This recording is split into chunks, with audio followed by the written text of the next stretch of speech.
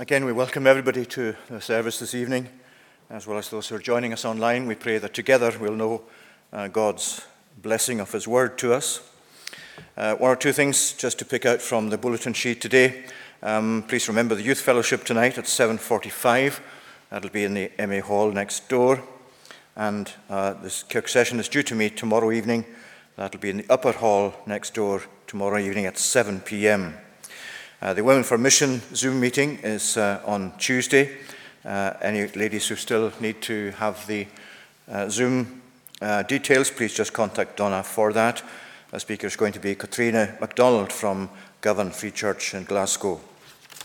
And next week, there is a collection next week after each of the services, and that's in aid of Bethesda. We always have one for Bethesda around about this time of year, so that'll be next week after each of the services next Lord's Day. And I just commend to you again the Binding Brokenness course that's run by Marianne and Joanna George. The course begins with an introductory welcome. That's on Thursday the 3rd of February, and then it runs weekly every Thursday after that until 17th of March. If you need details, or if you know anybody else that might benefit from that course, if anybody that you know has experienced suffering and loss and may find it helpful, just please contact Marianne yourselves. Well, let's begin our worship and singing firstly from Psalm 106. Psalm 106, and that's on page 140. We sing verses 1 to 10. Praise the Lord, extol His goodness, for His love endures always. Who can tell His mighty actions or in full declare His praise? Blessed are those whose way is right, acting justly in His sight. Psalm 106, that's verses 1 to 10. Praise the Lord, extol His goodness.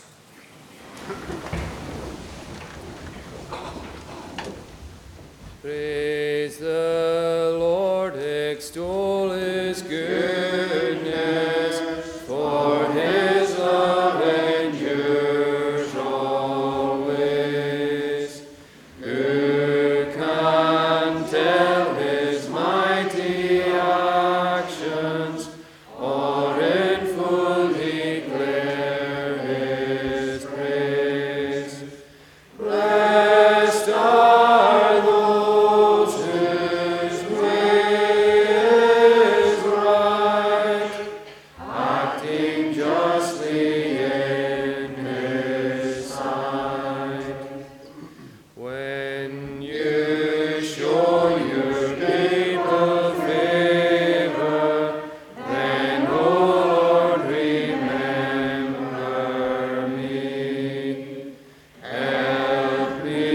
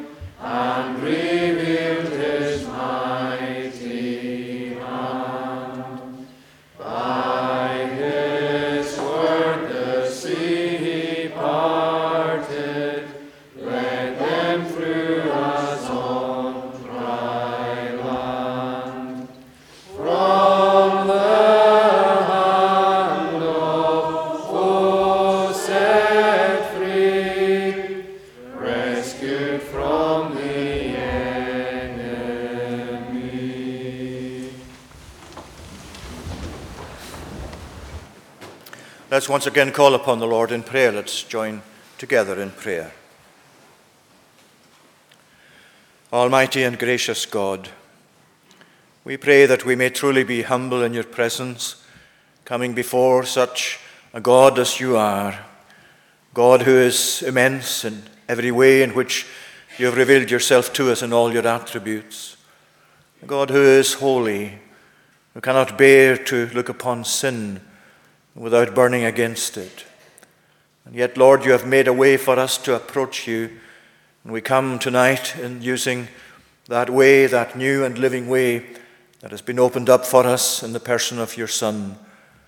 We thank you that we are assured of your welcome as we come claiming his name and in his merits and placing our trust in him and in his finished work. O Lord, we give thanks that as you invite us and call us into your presence, so you meet us with your truth. You meet us with your truth as it has come to us in written form.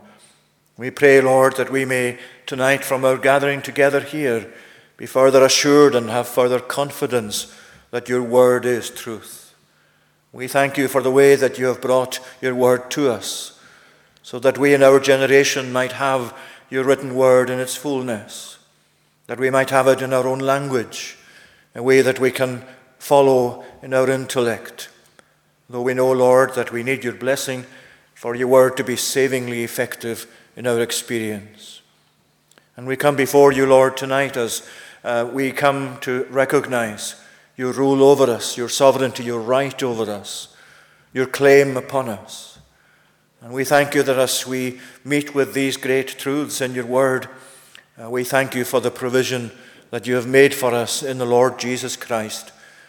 For he is our refuge, he is our cover, he is the one in whom we find our ultimate security.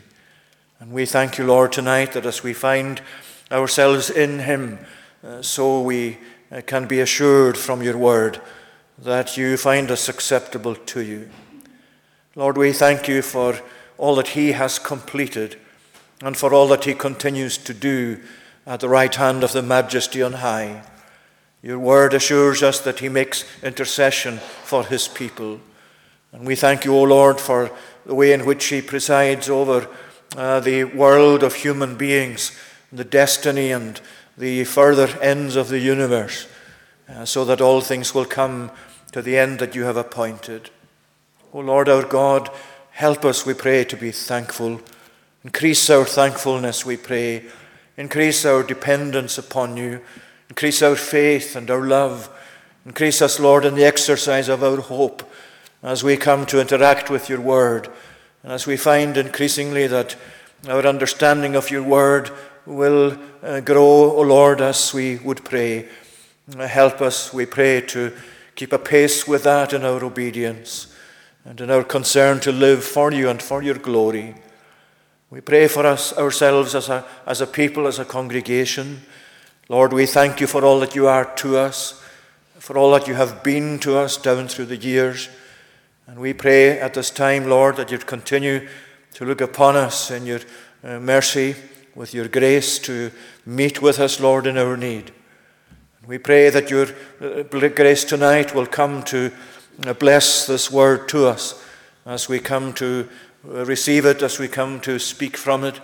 Enable us, Lord, as speaker and hearers alike, to be united together in the bonds of your truth, in the bonds of your spirit, in the bonds of life.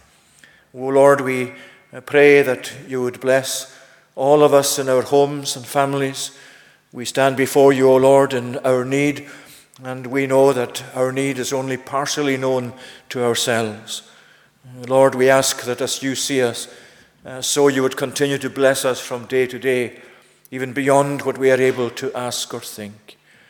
We come before you too, Lord, tonight to confess our sins.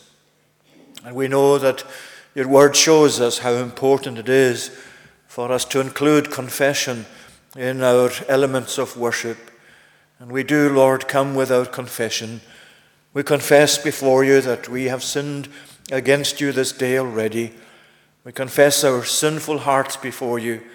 We confess, O Lord, our need of your cleansing, of your sanctifying power, We pray that tonight we may know of the work of your Holy Spirit working in our hearts and bringing to us not only that confession of our sin, but the sincerity that we need, Lord, in confessing it, so that we may be assured of your pardon.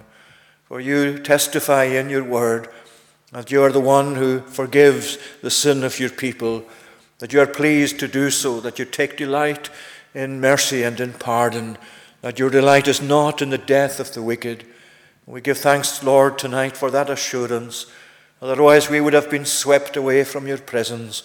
We would have no place of standing before you at all if you were to mark out iniquities against us. And we give thanks, O Lord, for the abundant pardon that is with you, that you multiply pardon in our experience from day to day and even from moment to moment.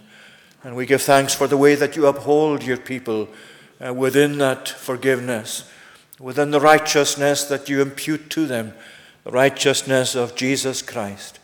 And Lord, we ask tonight that this may be our great concern, that we may appear before you clothed in righteousness, that we may do so while we are in this life, and that spiritually we may be concerned that this will be our status, so that we will come, Lord, whenever we leave this world, whenever we come to appear in your very presence, that we may do so and be found among the righteous. Lord our God, we pray that as your word brings such wonderful truth to us, we ask that we may prize it, that we may come daily to study it for ourselves and appreciate its worth and its value. Lord, we ask that you would grant to us these mercies. We pray your blessing for all who belong to us as a congregation and in our families, in our wider family circles. We think of those tonight, Lord, who cannot gather with us, who are not even able to attend online. We ask that you would bless them. We pray especially for those who are ill, for those, Lord, who maybe cannot concentrate at this time due to pain or due to other aspects of illness. We pray for them and ask that you would bless them. And we pray for those who are seriously ill, and we think of them tonight, O Lord, and commend them to you. We would pray for our elder, Duncan McLean especially, O Lord, as he continues to bear his illness at this time. We pray that the procedures and other medical treatments that have been given to him will be effective. We pray for him, Lord, especially that you would continue to maintain him in peace of mind and soul. We ask the same, Lord, for Annabelle and for the family. And we pray, gracious one, that you would lay your good healing hand upon him if it pleases you, so that he may be restored. But in any case, we commit him, Lord, to your care, whatever the days to come may be. Remember, too, all those who mourn tonight over the passing of loved ones. We think again of the passing of Mrs. McRitchie, and we think of our family. At this time, we pray that you would grant your blessing to them, O Lord, as they mourn her passing. We mourn ourselves, Lord, as a congregation, for we know that she was such a long-standing member of this congregation and gave so much of her time and of her talents to it over the years. And we ask that you would bless them at this time and bless us, we pray, as we think of the death of those who have gone now before us and who even over these past months have been taken out of this world and gone to glory. Gracious Lord, we pray that your own blessing will replace them with others who will take up the cross and who will follow in the footsteps of those who have given us such a good example of believing in Christ. And Lord, we ask that you would continue to bless the gospel to that end. We thank you for every encouragement you give us, for the way that you have enabled us to support the gospel over the past difficult years. And we pray that that will continue, that you would continue to furnish us, Lord, with the means by which your own kingdom will be advanced, and by which we would take delight in seeing the growth of your church, of your people, of the congregation here and indeed elsewhere. And we commend to you, Lord, tonight those who meet together in other places in this town, throughout our presbytery, throughout our land, even throughout the world. And we do pray that we may carry and bear upon our hearts those of your people in other parts of the world who face adversity and difficulty and tragedy beyond what we can imagine. O Lord God, remember them, Lord, we pray, in these countries where they are persecuted and where they are distressed on account of all that is done to them for their obedience to Christ. We pray for those regimes that hate the gospel. Lord, we ask that your kingdom come, that your will be done on earth as it is in heaven, that you'd bless the missionary enterprises of your church and of your people throughout all the parts of the world where your people witness for you. And we pray, gracious Lord, that that will continue to bear fruit increasingly to the glory of your great name. We pray that you'd bless the youth fellowship tonight. We commend them to you, asking that Marianne and those who lead will know your blessing. And we pray that you will continue to work amongst our young people, and ask, O Lord, that they will be furthered in their relation with yourself. We especially give them to know you, to follow you, to love you, and to commend you to their own age. And we ask that you would keep them from all that would seek to harm them, from all that would seek to attack them spiritually, especially. Grant them, Lord, that they be further established in your own ways to that end. Now, Lord, continue with us here, we pray. May we know your presence once again, and may we know that you are here to bless your word, to bless us under your word. And may we appreciate, Lord, again, the beauty of your presence, the wonder of your grace, and the guidance of your Spirit. We pray it all in Jesus' name and for his sake. Amen. Now we're going to read God's word in the epistle to the Romans, Paul's letter to the Romans, and chapter 9. Reading on into chapter 10. Romans chapter 9 and from verse 30. Paul has been dealing here with the sovereignty of God in the way that Israel, in comparison with the Gentiles, in the plan of God, how that has worked out with relation to the Gentiles being brought into the family of God. And as he wonders and marvels at the sovereignty of God and the wisdom of God, we can pick up the letter there at verse 30. What shall we say then? That Gentiles who did not pursue righteousness have attained it, that is, a righteousness that is by faith, but that Israel, who pursued a law that would lead to righteousness, did not succeed in reaching that law. Why? Because they did not pursue it by faith, but as if it were based on words. They have stumbled over the stumbling stone, as it is written, Behold, I am laying in Zion a stone of stumbling and a rock of offense, and whoever believes in him will not be put to shame. Brothers, my heart's desire and prayer to God for them is that they may be saved. I bear them witness that they have a zeal for God, but not according to knowledge. For being ignorant of the righteousness that comes from God, and seeking to establish their own, they did not submit to God's righteousness. For Christ is the end of the law for righteousness to everyone who believes. For Moses writes about the righteousness that is based on the law, that the person who does the commandments shall live by them.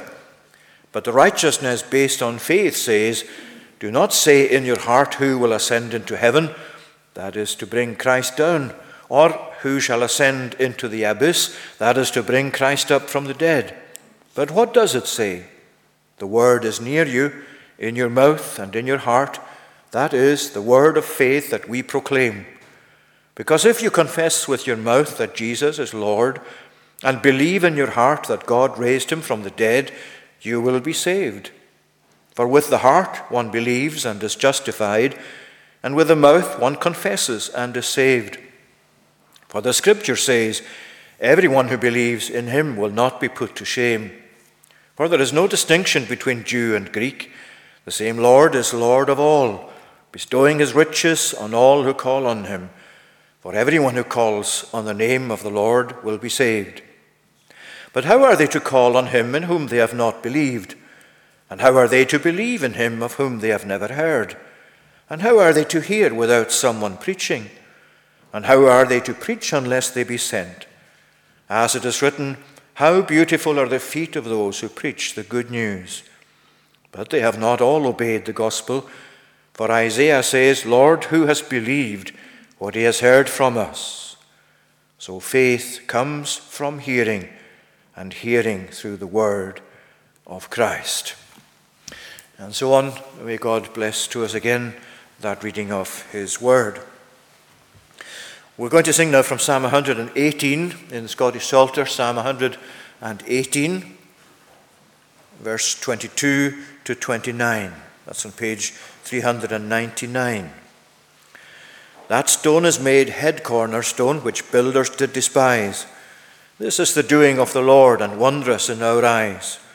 This is the day God made, in it will joy triumphantly. Save now, I pray thee, Lord, I pray, send now prosperity. Blessed is he in God's great name that cometh us to save. We from the house which to the Lord pertains, you blessed have. God is the Lord, who unto us has made light to arise. Bind ye unto the altar's horns with cords the sacrifice. Thou art my God, I'll thee exalt. My God, I will thee praise. Give thanks to God, for he is good. His mercy lasts always. These verses, that stone is made head cornerstone.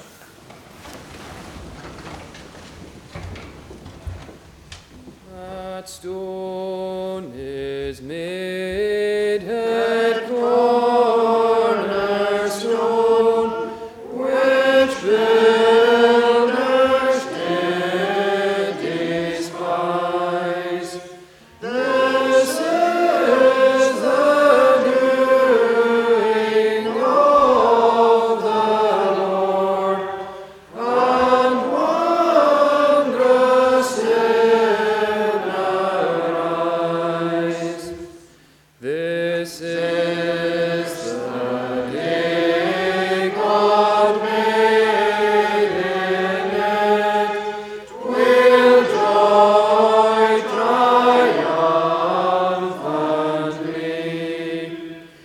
doing of the Lord, and wondrous in our eyes. This is the day God made, in it will joy triumphantly. Save now, I pray thee, Lord, I pray. Send now prosperity. Blessed is he in God's great name that cometh us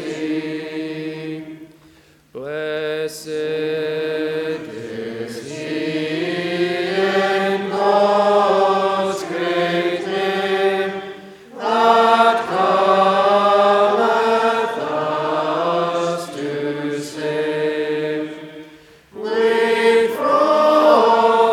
which to the Lord pertains, you blessed have. God is the Lord, who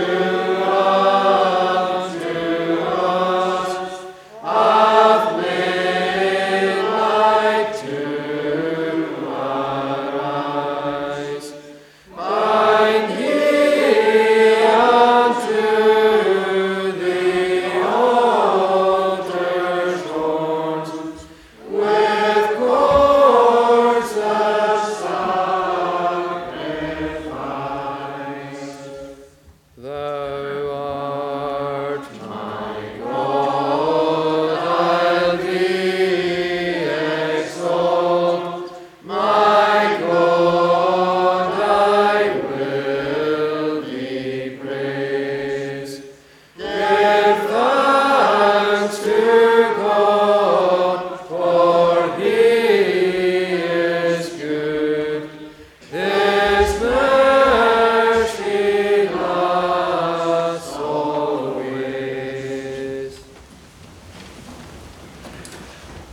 Will you turn with me again, please, this evening to Philippians and chapter 3. And tonight we're looking at verses 8 to 11. Philippians chapter 3, and we can begin at verse 8. Indeed, this is Paul continuing with his, what we can say is his testimony. And he's saying here in verse 8, Indeed, I count everything as loss because of the surpassing worth of knowing Christ Jesus my Lord. For his sake I have suffered the loss of all things, and count them as rubbish, in order that I may gain Christ and be found in him, not having a righteousness of my own that comes from the law, but that which comes through faith in Christ, the righteousness from God that depends on faith, that I may know him and the power of his resurrection, and may share his sufferings, becoming like him in his death, that by any means possible I may attain the resurrection from the dead. Well, we saw last time in the previous verses how Paul is setting out the matter of his experience in coming to know the Lord, and how he sets it out here by way, as we saw, of conversion, and also that in terms of profit and loss. He's quite clear that the things that he once saw as gain, the life that he lived as a Pharisee, the life that he lived seeking to produce righteousness, that he could present to God a righteous life that God would accept of, we saw how that came to be seen by him as completely futile, and that instead his gain was in coming to have Christ himself and the righteousness that is in him. So that's why he gladly gave up what he called gain previously. Whatever gain I had, I counted as loss for the sake of Christ. And now he comes to set out how this is a gain to him. We might say what being in Christ is worth. He's talking here about profit and loss. He's saying, I count the loss, still count all things but loss. I count them as rubbish, he says there, very strong word, so that I may gain Christ and be found in him, not having a righteousness of my own, but the righteousness from God, that is by faith. And he comes to really say to us why he is counting all these things that he once saw as gain, why it is he's counting them as worthless in this way. Why he's using such strong language. Why is it he's doing so? Well, it's really, as we said, that being in Christ is worth this much. And it's maybe not the best title to use, but that's what we've used anyway. What being in Christ is worth. And he sets that out in these verses up to verse 11, covering three fundamental areas of our salvation. That is our salvation from our personal point of view, more so than from God's point of view. And the three fundamental areas are justification, sanctification, and glorification. Now, it would make sense to really take these separately and just look at them individually in turn, because there's so much built into each of these great topics and themes and truths of our salvation, these elements of salvation. But we're going to just take them together because I want to try and keep the run of the verses as they fit so closely into each other. And from that, there's a lot to be gained rather than going into every single detail of what they contain. So in verse 8, you find him saying that he considers all things as rubbish so that he might be found in Christ, that he might have the righteousness which comes through faith in Christ, the righteousness from God. So that's really essentially the kernel, if you like, of justification. Being accounted righteous by God so that he finds us righteous in the righteousness that comes from him and is in Christ for us. Then verse 8, verses 9 to 10, you find him dealing with what we can call sanctification. And be found in him, he says, he follows on from that I may know him in verse 10 and the power of his resurrection, and may share his sufferings, becoming like him in his death. Now the words justification and sanctification are not actually used in the passage, but it's obvious from what you have in the detail of it that that's what he's dealing with there in verse 10 especially, that I may know Jesus, I know the power of his resurrection, that I may share his sufferings, becoming like him in his death. So he's talking there about becoming like Jesus, and especially in relation to his death. And thirdly, the matter of glorification, verse 11, that by any means possible I may attain the resurrection from the dead, the resurrection out from the dead, as we'll see what's involved in that. And to be raised from the dead, to actually come to that final resurrection from the dead that Paul is anticipating and looking forward to, is really to come to be glorified with Christ, to have that complete person that he is in Christ presented in glory with Christ. So there's the three things we're looking at briefly this evening. Being in Christ, our justification; becoming like Christ, our sanctification; and being with Christ, our glorification. Look at verses 8 and 9. First of all, our being in Christ, our justification.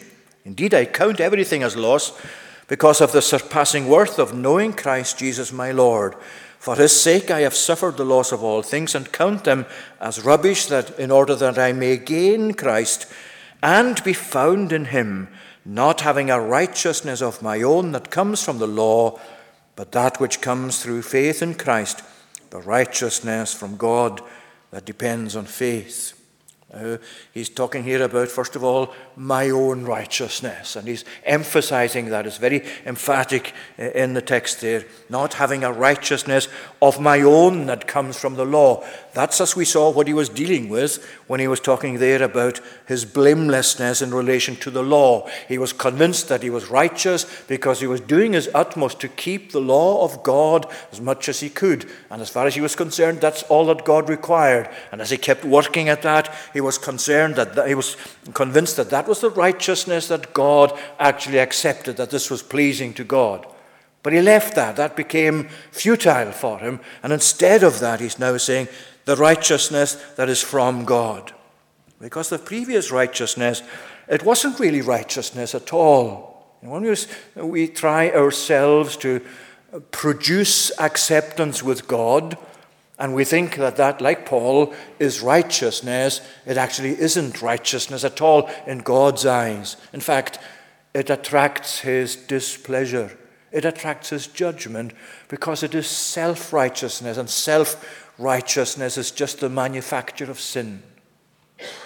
That's pure and simple what it is. Remember Isaiah's great words in Isaiah chapter 64, and verse 6 is part of that great prayer of Isaiah in these two chapters. But in that verse, he's confessing to God on behalf of the people, all our righteousnesses, and he puts it in plural, are as polluted rags, a polluted garment, a stained garment with the emissions of a human body.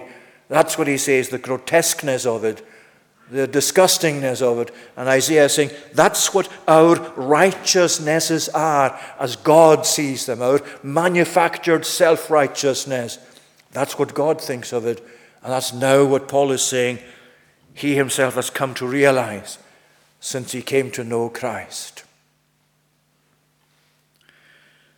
And if we're wearing that garment that we come into the world with, the garment of our self-righteousness, it's very easy to persuade ourselves actually that we need some sort of contribution towards our acceptance with God. It's very natural to our sinful hearts that there's some element of our own self-manufacture required to the pleasing of God.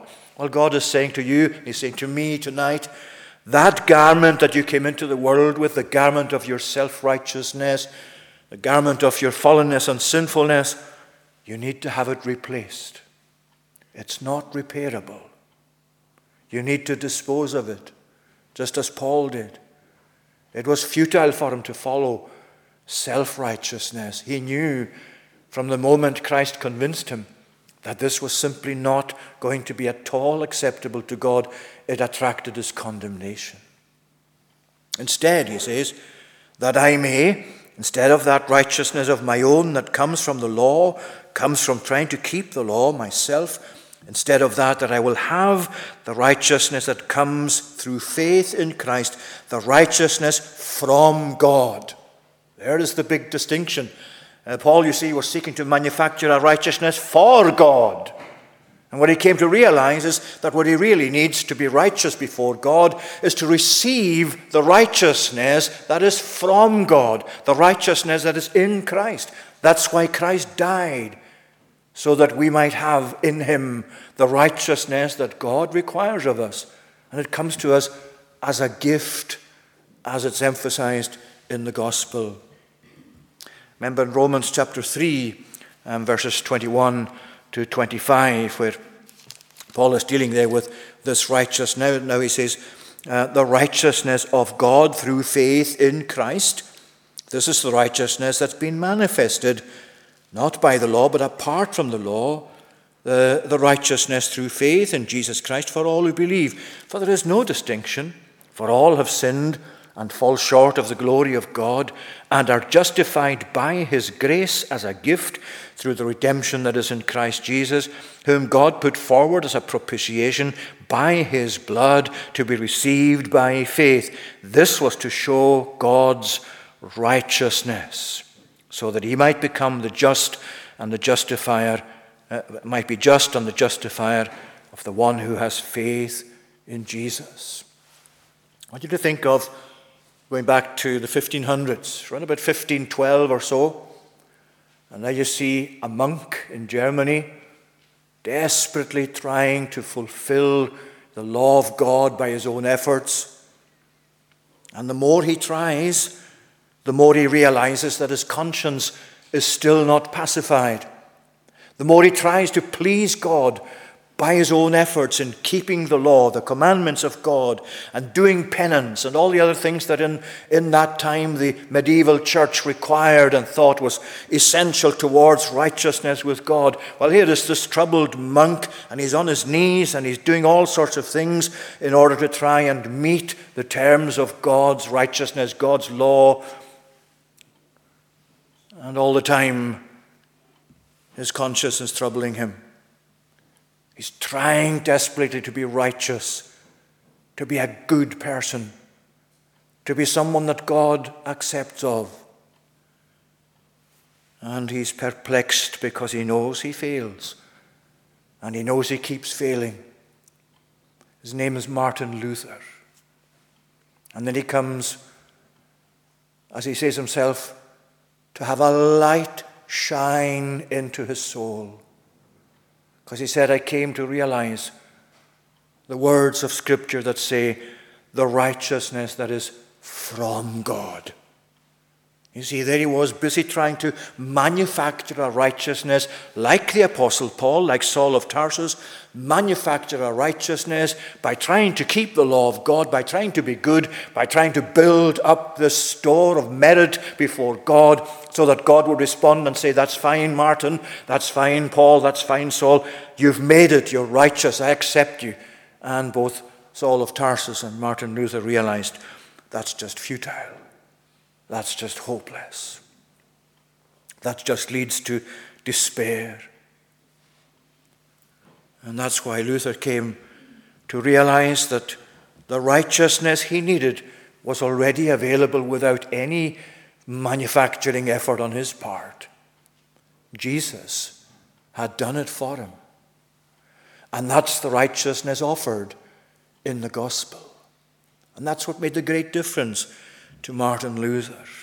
It's a righteousness that's received by faith as a gift of God. And when your faith is placed in Christ, as we read in Romans, that righteousness then becomes yours. That's what you have here, Philippians 3, verse 9. Be found in him, and having the righteousness that comes from God.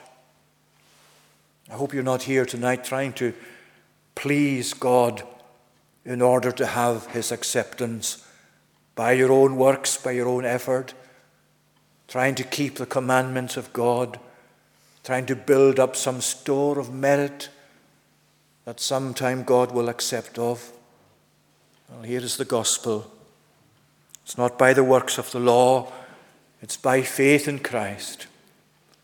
And by placing your faith in Christ, so you come to receive from God that gift of righteousness. He puts it onto your account. Remember, Paul is dealing here with accountancy, spiritual accountancy, we might say. His accountancy book is open there, and he's saying to us, this is what was once written on this page, and I had all of that list of my achievements. the things that I had, my ancestry, my achievements, and I was looking at that, and at the bottom of that, I myself had written gain, but now it's all being wiped away. And instead of that, there is Christ, and there is righteousness in Christ. That's my gain, being found in him. That's our justification, friends. We need the righteousness that God approves of. And God himself has brought it to us. That's why Jesus died and rose again, that we would have the free gift of God, this righteousness that he offers to us. Is that your righteousness tonight? You don't have to understand an awful lot about righteousness and what righteousness is. Really, all that you have to understand in order to have it is that you need Christ and that you've received Christ, because the righteousness is in him. That's God's great gift. Our justification, being in Christ. That's why being in Christ is worth. That's what it's worth. It brings us righteousness, acceptance with God. Secondly, you find verse 10 that he's dealing with sanctification, that I might know him and the power of his resurrection, and may share in his sufferings, becoming like him in his death. Now, there's a lot of things involved in that. We're just going to go through it fairly quickly. There are plenty of terms there that really merit further study as well. But there are three things here that Paul talks about that he wants to know, and he has come to know, and he wants to know further. And why he counts all things now as rubbish of his previous self-righteousness, so he says, that I might know him. That's the first thing, that I might know him, that I might know Jesus himself. He's not talking about something in the abstract. He's not talking about righteousness detached from a person. He's not talking about this righteousness as if it exists there and Jesus exists somewhere else. It comes with him. It's in him. That I might know him. It's the most vital thing for you and I to have in place in our lives, that we know Jesus. Not that we know about him, although that is good. And even if you knew everything about him, it still wouldn't save you if you don't know him himself for yourself. Because this is personal relationship language.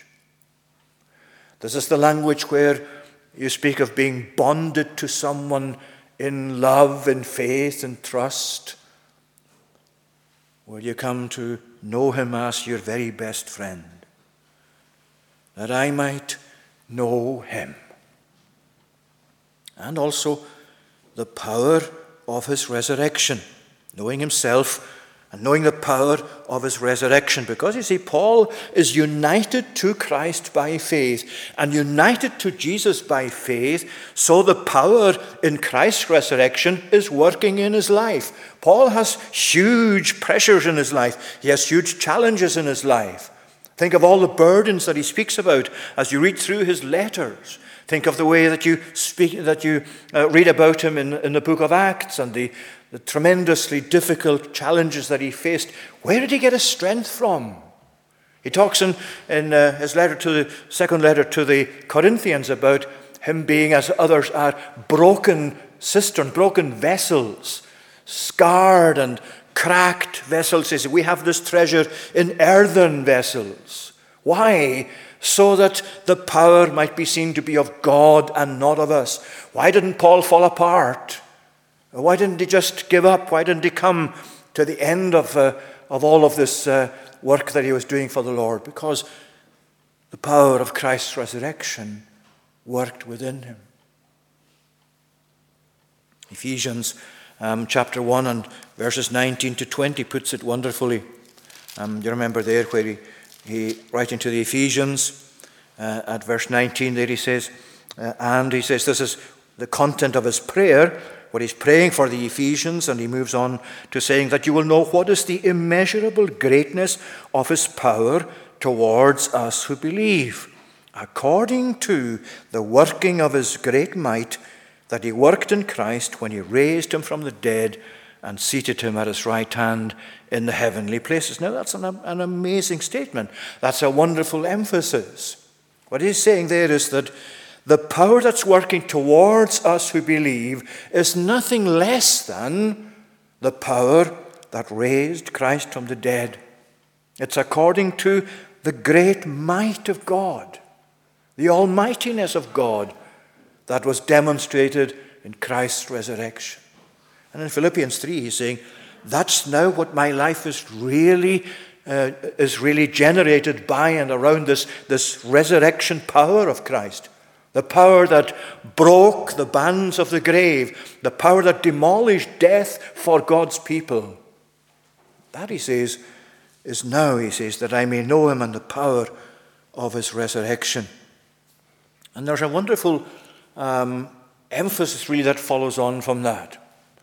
Whatever it is in your life tonight that you need, whatever it is you're experiencing, whatever difficulties you have, and however much you may think they're so much bigger than yourself, and of course they usually are, bigger than our own strength can cope with or overcome. Here is a power that has already dealt effectively with death. Just think of that. The power that has already dealt effectively with death, that has defeated death.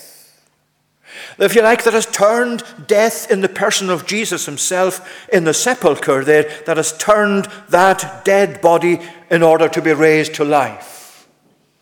That's the power in Christ's resurrection. And when you look at it that way, is there anything in your life that is greater than that? Or put it the other way about, this power that has already dealt victoriously with death can overcome for you and for me every other type of opposition or force or power that you're going to meet with in your life. Now there is assurance for you. There is certainty for you. There is something that will fill you with hope and with strength, that the power of Christ's resurrection is the power that works in the soul of every believer, of everyone who has come to know Christ, to know him and the power of his resurrection. And he goes on, that I may share in his suffering, or the word really is fellowship, having fellowship with his sufferings. Now, what can that mean? Surely Paul is not saying that he has a role similar to Christ in the sufferings that were to do with the bearing of sin. Well, of course not. Paul is very well aware, as we know elsewhere, that only Jesus could bear the sin of his people, and the suffering that was entailed in that is the suffering that Jesus himself certainly suffered. But there is also the suffering, if you think of Hebrews chapter 12 as a verse, I think, which is very much in line with this. Hebrews 12 and verse 3, which says, consider him, that's Jesus, who endured from sinners such hostility against himself, so that you may not grow weary or faint-hearted in your struggle against sin. You've not resisted to the point of shedding your blood. So he's saying, consider Jesus, consider him who endured such hostility against himself. And that's essentially what Paul is dealing with here, the hostility that comes our way because we are followers of Christ. When you're united to Christ, you're united to the power of his resurrection, but you're also united to the same kinds of opposition and hostility from sinners that he faced. That's why we need the power of his resurrection. That's why we need to know him, and to know him daily, and to draw from him the strength, the power of his resurrection. But then he goes on, becoming like him in his death. Now, how can that possibly be? What does he mean, becoming like Jesus in his death? Well, it all hangs together. It all flows together. That's why we're taking it really just looking at the way the string of these truths, like wonderful pearls or jewels on a necklace, are put together, that I may know him and the power of his resurrection and the fellowship of his sufferings, becoming like him in his death. Well, let me just take you to Luke chapter 9 for a moment. Luke chapter 9, verses 23 and 24. This is Jesus himself speaking and speaking about the following of him and what's involved in following him. In Luke chapter 9 at verse 23, he says, "If anyone would come after me, let him deny himself and take up his cross daily and follow me. For whoever would save his life will lose it, but whoever loses his life for my sake will save it." And then almost in a Pauline way, who knows, maybe Paul was actually thinking of these words when he wrote to the Philippians. What does it profit a man if he gains the whole world and loses or forfeits himself? But it's especially there where he's saying, whoever would save his life will lose it. Whoever loses his life for my sake will save it. In other words, it's something like what we mentioned last time, the words of Jim Elliot. He is no fool who gives away what he cannot keep in order to gain what he cannot lose. You give away your life in a sense. You give away your life in trying to keep it and trying to look after it yourself, trying to manufacture, as it were, the righteousness that God will approve of. If you think of looking after your life in that sense, well, Jesus is saying, you've got to give that away. You've got to give that over. And you've got to give your life over to me. And when you give your life over to me, then you'll find it. You'll find life. You'll find eternal life. And I think that's what's behind Paul's phrase here, becoming like him in his death. There's a close connection between the way that Jesus faced hostility that led on to his death on the cross, and the way that in God's people's experience there's a hostility in following Jesus from those who are hostile or opposed to your life for that reason, so that in that sense you are conformable to him in his death. You become like him in that whole process of being obedient and faithful to God until the end of your life in this world. In other words, to actually know Christ, which is what Paul is dealing with here, to know Christ and refuse to die to sin daily is a contradiction. If I know Christ as my Savior, then I am bound to make it my daily business, as Jesus put it there in that passage in Luke, to die to self. If anyone will follow me, let him take up his cross. What is that? It's putting self to death and following him. And Paul is saying that's what I want to be, to become like him. And that's why I consider all things but loss of what I once thought was gain, in order that I may be found in him, to be righteous in that righteousness from God, in order that I may be like him in following the path he followed, right through this world, bearing hostility against himself. And that's how God, through his Spirit primarily, but using all the experiences that we come across in this life, hostility especially, suffering, affliction, in order to work in us that sanctifying grace of God that comes through his Spirit and makes us like Jesus. You know, it's a great challenge. We think about the word Christ-likeness. It's a great word. It's a wonderful theme in Scripture, in Paul's writings especially, because being like Christ is so important to him. But is there anything more challenging than being like Christ, or wanting to become like Christ? To follow the path that he followed, to be faithful to him in taking up our cross, as Luke put it, daily. Now, that's not to put us off doing that, but it's just to assure us that this is reality for the Christian.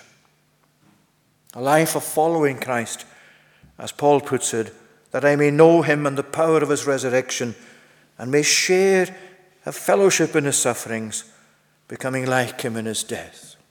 So there's our justification, righteous in Christ. There's our sanctification, being made more and more like Christ, where God takes all the things that he builds into our experience and his plan for us in order to hone our life and ultimately to come forth, as Job put it, after he has tried us to be like gold. And then there's glorification. Look at verse 11. That by any means possible I may attain the resurrection of the dead. He doesn't mean by this, if by any means possible, that he's doubtful about whether he'll reach this or not. What he's really saying is pretty much that he doesn't really know at this stage what's between him and Christ coming, or the glorification, the resurrection he's looking forward to. But he says, whatever means are at God's disposal in that, he says, I'm giving myself to that so that the outcome for me will be resurrection from the dead. The outcome of my sanctification will be glorification. And it's interesting, the phrase that he's using there, it's one that it looks as Paul himself might have coined it. Resurrection out from the dead, literally, is what it says. It's not translated that way, but that's what it says. And it means that death is left behind emphatically and totally in the resurrection that Paul is looking forward to. It's a resurrection out from among the dead. And I mean, by the dead there, he means all the people who have ever lived. They are the dead who will be raised from their graves. And out from the dead, Paul is saying, I'm looking forward to being raised out of them, to being raised with God's people, and to be set before God in glory. As he put it in chapter 1, verse 21, for me to live is Christ, and to die is gain. And he's talking here about the gain of being justified, being in Christ, the gain of becoming like Christ, being made like him, and the gain of final glory, the resurrection from the dead, out from the dead, that awaits him. Now, I didn't have a children's program, a children's address tonight, but I'm going to have one just to finish for a change. And it's great to have you children present tonight. I know that was a very theological sermon tonight, very deep theology in parts of it at least. But I hope you were able to follow it. It's important to know the death of Jesus, to know the resurrection of Jesus, how important they are to us in order that we will ourselves be saved. And I'm going to tell you a story. It's a real story. It's a true story about a young boy called Philip. Philip was 8 years old, and he had learning difficulties. And because he had learning difficulties, he was very often mocked by other children. Now that's, as you know, children, something you must never, ever do. To mock anybody else is wrong for whatever reason. However unlike they are to us, however much they're different to us, we must never mock them. Well, Philip was very often mocked because he had these learning difficulties. But he went to Sunday school, and he went to Sunday school for quite a while. And one day in Sunday school, the Sunday school teacher said to him, now it's a lovely spring day. It was beginning just to have that lovely spring weather where you're looking forward to new growth and so on. And the teacher said, now I want you to go out into the church grounds today. Church had grounds round it where stuff grew. And I'm giving you a little box, each of you, she said. And I want you to take this box with a lid on it. And I want you to find something in the grounds that will actually remind us and make us think of new life. When you found something, put it in the box, put the lid on the box, take it back inside, and we'll put them all together, and we'll see what you found. And off they went. And after a while, they all came back, including Philip, and they all presented their boxes there, and they began to open them one by one as the teacher asked them to open. The first one they opened, the little girl had a flower in her box, because obviously that flower was a flower of the springtime, when the winter was now past and flowers were beginning to grow, a reminder of new life. Next one had some leaves in it, some new leaves from a tree, and so that was, for that child, something that made her think of new life. The next one came with a butterfly in the box. Managed to actually capture a butterfly. And of course, a butterfly grows from what begins as a caterpillar, and then it's wound up in a kind of cocoon, and then eventually it comes out of that and flies in the air. But this child somehow had managed to get a butterfly, put it in the box, and when the box was opened, the butterfly flew out. And then it came to Philip's box. And when they opened Philip's box, there was nothing in it. It was empty. And one of the other boys again mocked him and saying, "He's just stupid. He didn't do this exercise. He just didn't bother." And Philip said, I did. And the teacher said, "Well, Philip, tell us then, how does your box make us think of new life?" And he said, "Well, it's empty because Jesus' tomb was empty. It's empty because Jesus' tomb was empty." That's the source, isn't it, of new life, the resurrection of Jesus Christ from the dead. And that's where new life begins for us. The fact that he has conquered death. May God bless these words to us. We're going to sing now in conclusion from Psalm 28. Psalm 28, and that's on page 33, verses 6 to 9.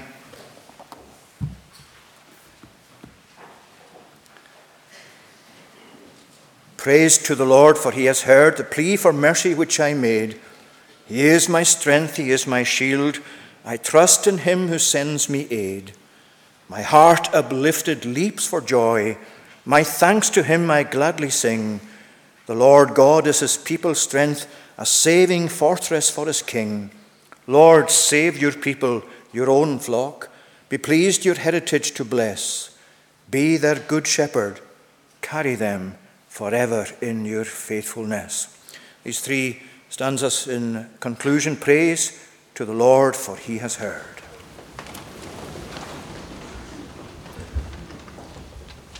Praise to the Lord, for he has heard the plea for mercy which I made. He is my strength, he is my shield. I trust in him who sends me aid. My heart uplifted leaps for joy. My thanks to him I gladly sing. The Lord God is his people's strength, a saving fortress for his king. Lord, save your people, your own flock. Be pleased your heritage to bless. Be their good shepherd, carry them forever in your faithfulness. Now may the grace of the Lord Jesus Christ, the love of God the Father, and the communion of the Holy Spirit be with you now and evermore. Amen.